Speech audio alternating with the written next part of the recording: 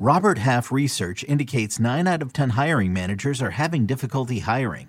If you have open roles, chances are you're feeling this too. That's why you need Robert Half. Our specialized recruiting professionals engage with our proprietary AI to connect businesses of all sizes with highly skilled talent in finance and accounting, technology, marketing and creative, legal, and administrative and customer support. At Robert Half, we know talent. Visit roberthalf.com today. Freaking first cut. Golly. Welcome to the First Cut Podcast. I'm Rick Gaiman, and this is your round 2 recap pod for this week's Arnold Palmer Invitational. And joining me to break it all down, it's Greg Ducharme. Back at it again, 2 nights in a row. Greg, what up? Yeah, back at it again. Better, much smoother start today, Rick. So Yes, that was great. We're off on the right foot. You know, we've probably done, I don't know, a couple hundred of these, and I had a little balk last night, but we were able to figure it out. And you know, that can be expected, right? Yeah, I blame it on technology. It's certainly not my fault at all. Look, your percentages are on fire. I've got a good batting average. And speaking of batting averages, there's a new podcast joining the CBS Sports family. And for years, it's Fantasy Baseball Today that has been delivering league-winning analysis and advice as part of the CBS Sports Podcasting Network.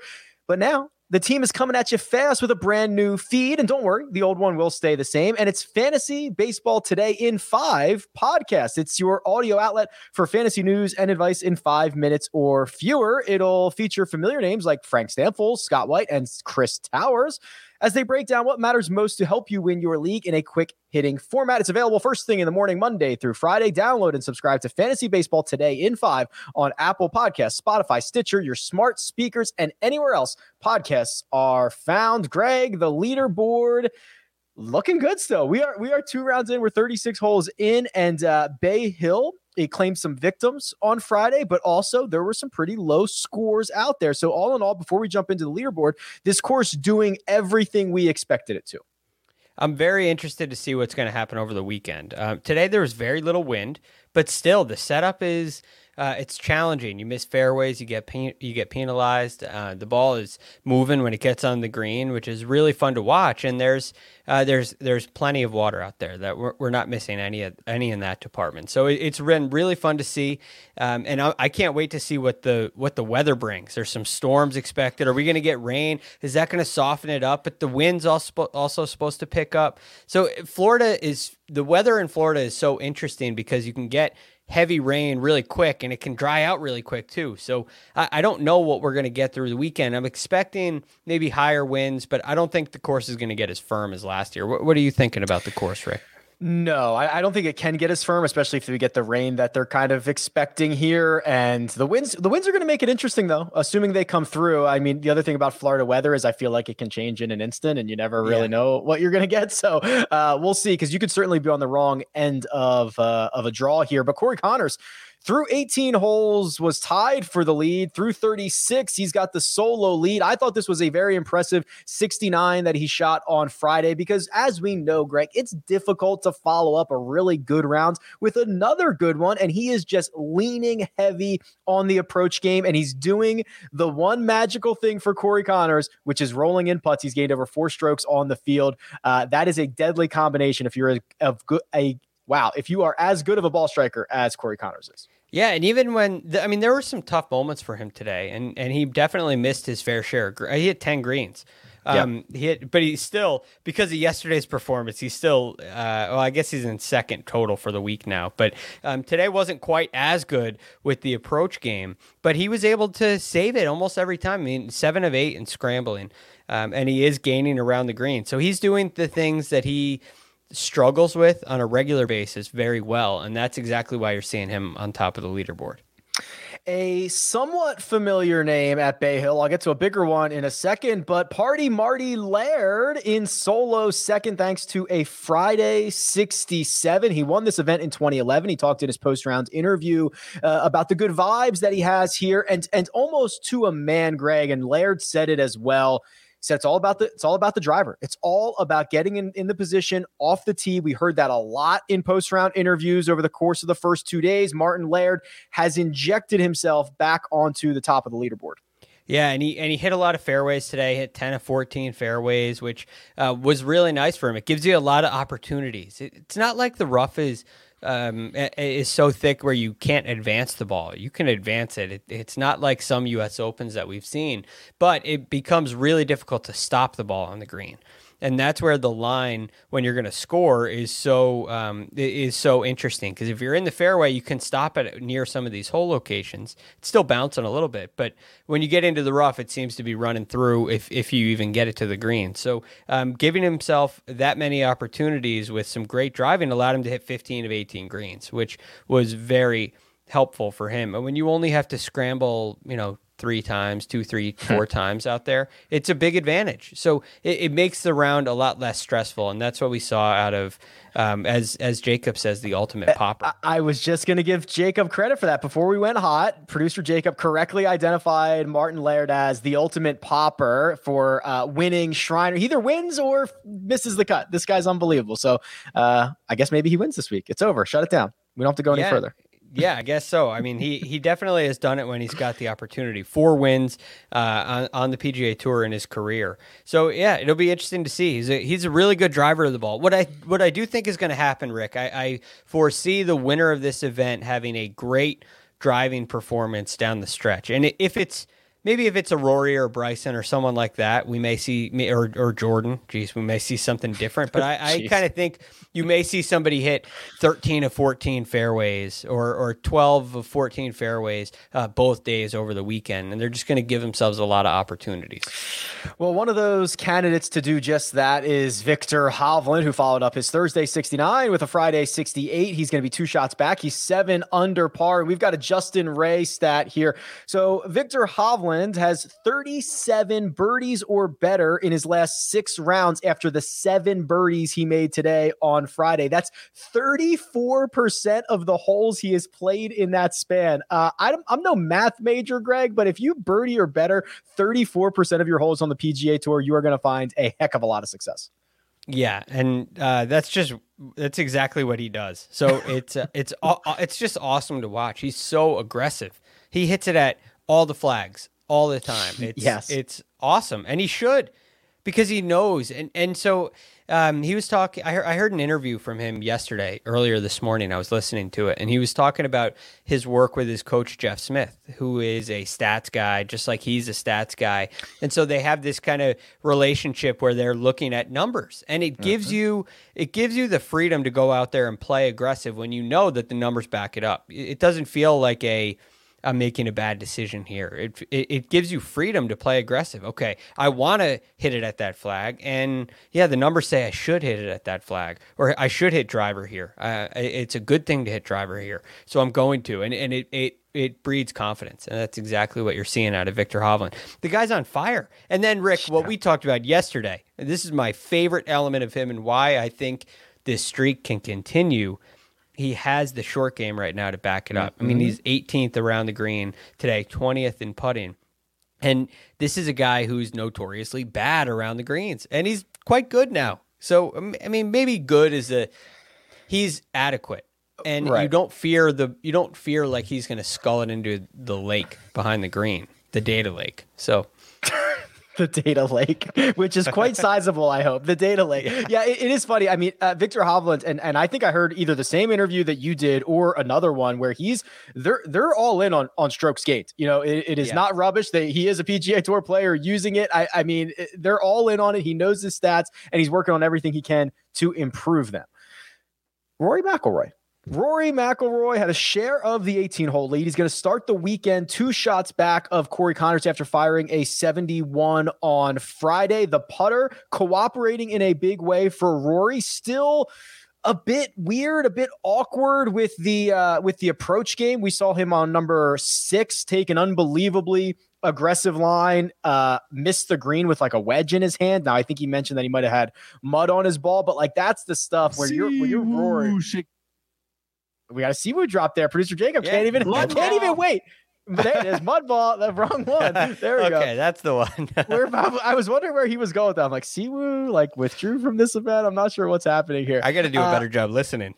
But Rory still hampered by his approach game, and I guess that's obviously a negative, but the positive is he's going to enter the weekend just 2 shots back. Right, and that's a scary sight if you're Corey Connors. If you're Martin Laird, you have Rory McIlroy right there hanging on, and he's putting great. So I get the weakness for Rory McIlroy has been the putting. I know, Rick, we've talked about the approach game struggling, but he's putting great so far this week. He was 3rd in round 1. He was 18th in round 2. He's 1st for the week in strokes gained putting. And let me say that again. Rory McIlroy is 1st for the week in strokes gained putting. That is something to be feared. But I thought the difficulty today kind of came from off the tee. He was missing some out to the right, and that can happen to Rory where he gets a little bit of a case of the blocks going. Good news is I think that's recoverable for a guy like him. 1, I think he can fix it, and I think he can have a better driving weekend. But 2, when he does that, I think that will help his iron game. See, when Rory misses out to the right, Rick, he gets his club a little bit underneath too much. He starts coming too much from the inside, and that also has a negative effect on iron play and wedge play. So as he starts to work a little more on top of it, which I thought watching him yesterday, he was a little more on top of it than he was today. When he does that, you're going to see a much better iron play as well. To add a little bit of statistical context, Justin Ray notes that Rory McIlroy has led a PGA Tour event in strokes gained putting once over the course of an entire week. It was his win here at Bay Hill in 2018. So not only does he know these greens, does he like them, but might be a little bit of symmetry come Sunday evening. We'll see. That gets back to what we said about those Florida greens, right? They're a little easier. Rory is definitely more comfortable on them, but they're not as slopey. So I think that really helps him here. Bryson DeChambeau. We've got to talk about Bryson. He shoots a 1 under 71, same score as Rory on Friday. He's 6 under par, so he's going to be 3 shots back. But everyone tuned in for when he stepped up to the tee box on number 6, the par 5. Greg, and I want to get your take on this because I tweeted this out earlier today, and people either seem to love this take or hate this take. So let's see where you stand on it. I think Bryson cares most about the illusion of being able to drive a par 5. Now, if he actually tries it and can't do it, that illusion is shattered. It's bad for the brand. So I don't think under almost any circumstance we will see Bryson attempt to drive the 6th green. I find it kind of hard to say that it's a good idea, right? Yeah. I don't think it's a good idea. So I'm very, very confused on this because what I know about Bryson, this whole distance thing was for a purpose, right? It's like what we talked about with Victor Hovland. They know he basically figured out mathematically what the formula was to success and to improve and what he needed to do. He needed to get longer. So he went into the gym and things got a little crazy there, but he figured out what he needed to do, and then he figured out how to do it. And everything that he does along the way is extremely, it is to the point. There's a reason for it. There's a statistical, a numbers reason for everything he does. And for me to think that he would go for that green, he would have to have a reason and a really good one to say, yeah, it's worth it. But what he says and the way he speaks, it seems like your point, Rick, it seems like he wants you to think that he can go for it. And he's like pulling an iron out of the bag, like joking with the fans. Yeah, and that's the he's thing. Stirring it up, right? That's the thing. I've never seen a guy step onto a tee box and he's looking around. And he's checking the wind, and he's throwing his arms up, and he's going, well, if it's coming in this way, if it's going out that way, like, you know what I mean? Like it was almost like a WWE performance when he stepped on the 6th tee box, and then he finally, he sighs, and he's gotta just hit driver, and he's gotta, move it, take it over to the right, and not attempt this thing. It was unbelievable. Yeah, I know. It's a spectacle to watch. And I think he's playing it up, right? It's like like Ben Hogan saying he has a secret, just building the mystery. And the secret is just hit balls for 11 hours a day or whatever. Right. I don't know. Right. But there's still mystery going on about that. But that's what he's doing here with number 6. And I don't think he's ever going to go for it. Right? Why would you if he really came here with the idea that he was going to do that, he has a driver at home that he can do that with easily, right? Oh, if I'm 195, right, I can carry it easily. But I'm at 190 with this driver. It's a little heavier, a little more spin, right? It's at 3,000. So there's I can't. Oh, it's just because of the driver I have in my bag this week. I can't do it. But I could definitely do it. And don't you forget. Yeah, right. So It seems like a game off the course. I don't think he's going to do it on the course. I agree with you, Rick. And for the record, I don't think he should. There's no reason for him to, but I just think that it's turned into this. It's OB. If you go for that, it's a forced carry over OB, and you're not going to hold the green. So right. And you can hit a driver, you can hit a 3-wood and an iron into the green. It should be, you play it the right way. I know he made 5 today, but it should be an easy 4. Another week, another Jordan Spieth sighting. Jordan Spieth is just 4 shots back. He's in a tie for 7th heading into the weekend. And Greg, we didn't have great things to say about Jordan Spieth this week. We were very much concerned about the way his driver would cooperate around Bay Hill, but he's driving it well. He's a slight positive for the week. He's gaining off the tee. This is the recipe for really, really good Jordan Spieth success that, of course, I did not see coming based on his current 191st ranking in the stat. Right. And you think that, this is the kind of place where boring golf wins, right? The fairway, the green, the chipping away at it that way. That's what wins here. That's what gets it done at Bay Hill. Not that Tiger or Rory or any of them are boring players, but it's the strategy. They've been talking about it with Rory, how Tiger always hit less than driver off the tee here, and you plot your way around. And Jordan is just he's been spraying the ball, but not this week. And he's eliminated a single shot. He seems to have eliminated a big miss to the right, which has been hugely beneficial. And I think the key to this comeback, I think it's the number one key to the comeback, is getting rid of that shot. Way right. And all of a sudden, you're seeing a guy who has a great short game. All that stuff can come to life because he's getting it somewhat in play off the tee. The up and down on 18 was... that was stupid. It was stupid. Yeah, it was so good. I mean, he was above the bunker, downhill, out of the rough, on everything's running away from you. He lands it softly, taps it in for par, moves on one of the hardest holes on the golf course. It was awesome. It had just a little bit of, even coming out of the rough, just that little bit of check, and then it trickles, and it was gorgeous. My favorite shot I've seen so far this week. And we would be very disingenuous. So here's what I think the comp is, right? So when we say if Colin Morikawa was a 0 putter, he's going to win a lot of golf tournaments, right? It's kind of the same with Spieth. If Spieth is a 0 driver, he's going to win a lot of golf tournaments, right? Because that's the thing that has kept him in so much trouble.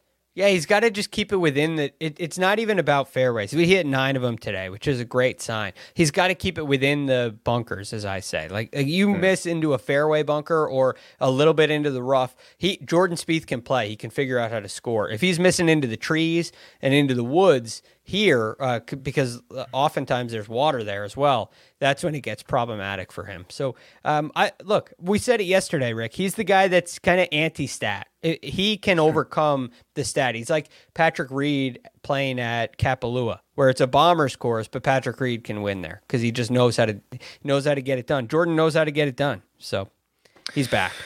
He's back, baby. 36 holes to go. Let's pull up the betting boards. Thanks to our friends over at William Hill. Rory McIlroy, of course, your favorite. He's 2 shots back. He's 3.5 to 1. Victor Hovland, same score, but he's 4.5 to 1. Bryson DeChambeau is 3 back. He's 6 to 1. And Corey Connors, our leader, 1 shot clear of the rest of the field, is 6.5 to 1. So, Greg, those are your single-digit golfers. Anything stand out to you before we go to the double-digit guys?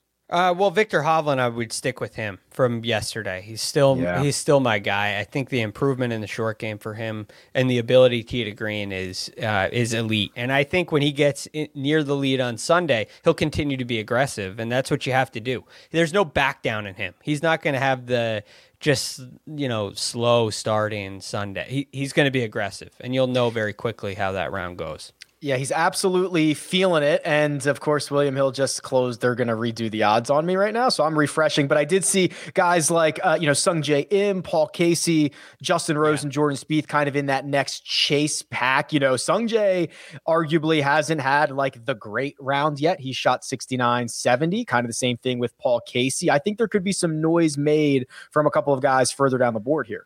Yeah, Sung Jae is easy to get behind. All of his success here and in Florida in general, I think Sung Jae is a nice pick. But Paul Casey is the guy I'm looking at. He hasn't been driving it very well, right? But he's leading the field in strokes gained approach the green for the week, and he's having a nice putting tournament. It's not great, but it's a nice putting tournament. And looking at his form coming in, he's just been fantastic. So I think Paul Casey's going to have an improved weekend of driving of the golf ball, and I think he's just going to give himself more birdie looks than anybody else. And I'm not saying I think Victor Hovland's going to win this tournament, but I think that Paul Casey would be the next guy from that chase pack that I'd go with.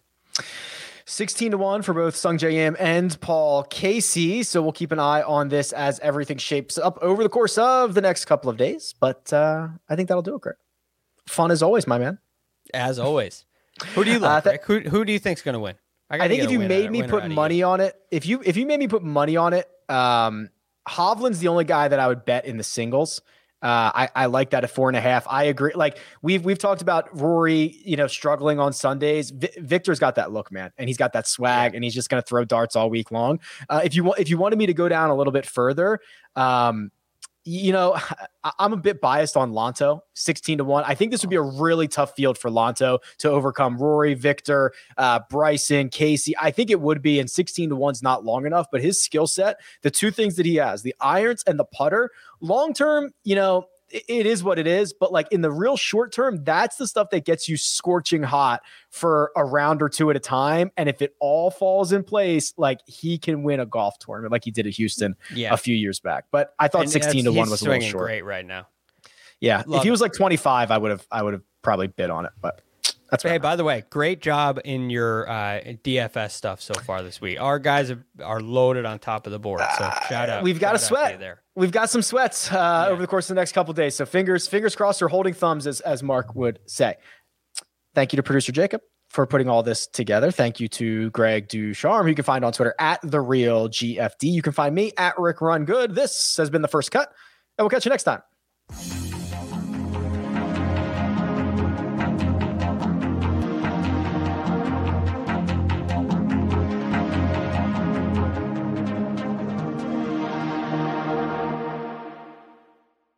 It's the UEFA Champions League on Paramount Plus. Europe's top club soccer tournament. Champions versus champions. The best teams facing off in the knockout rounds. Magnificent! And it all takes place while you're filling out financial reports at work, in the middle of your day, in the middle of your week. So use that second screen. Call in sick. Do whatever you got to do to tune in Tuesdays and Wednesdays. Nobody watches the UEFA Champions League like us. Stream every match live exclusively on Paramount Plus.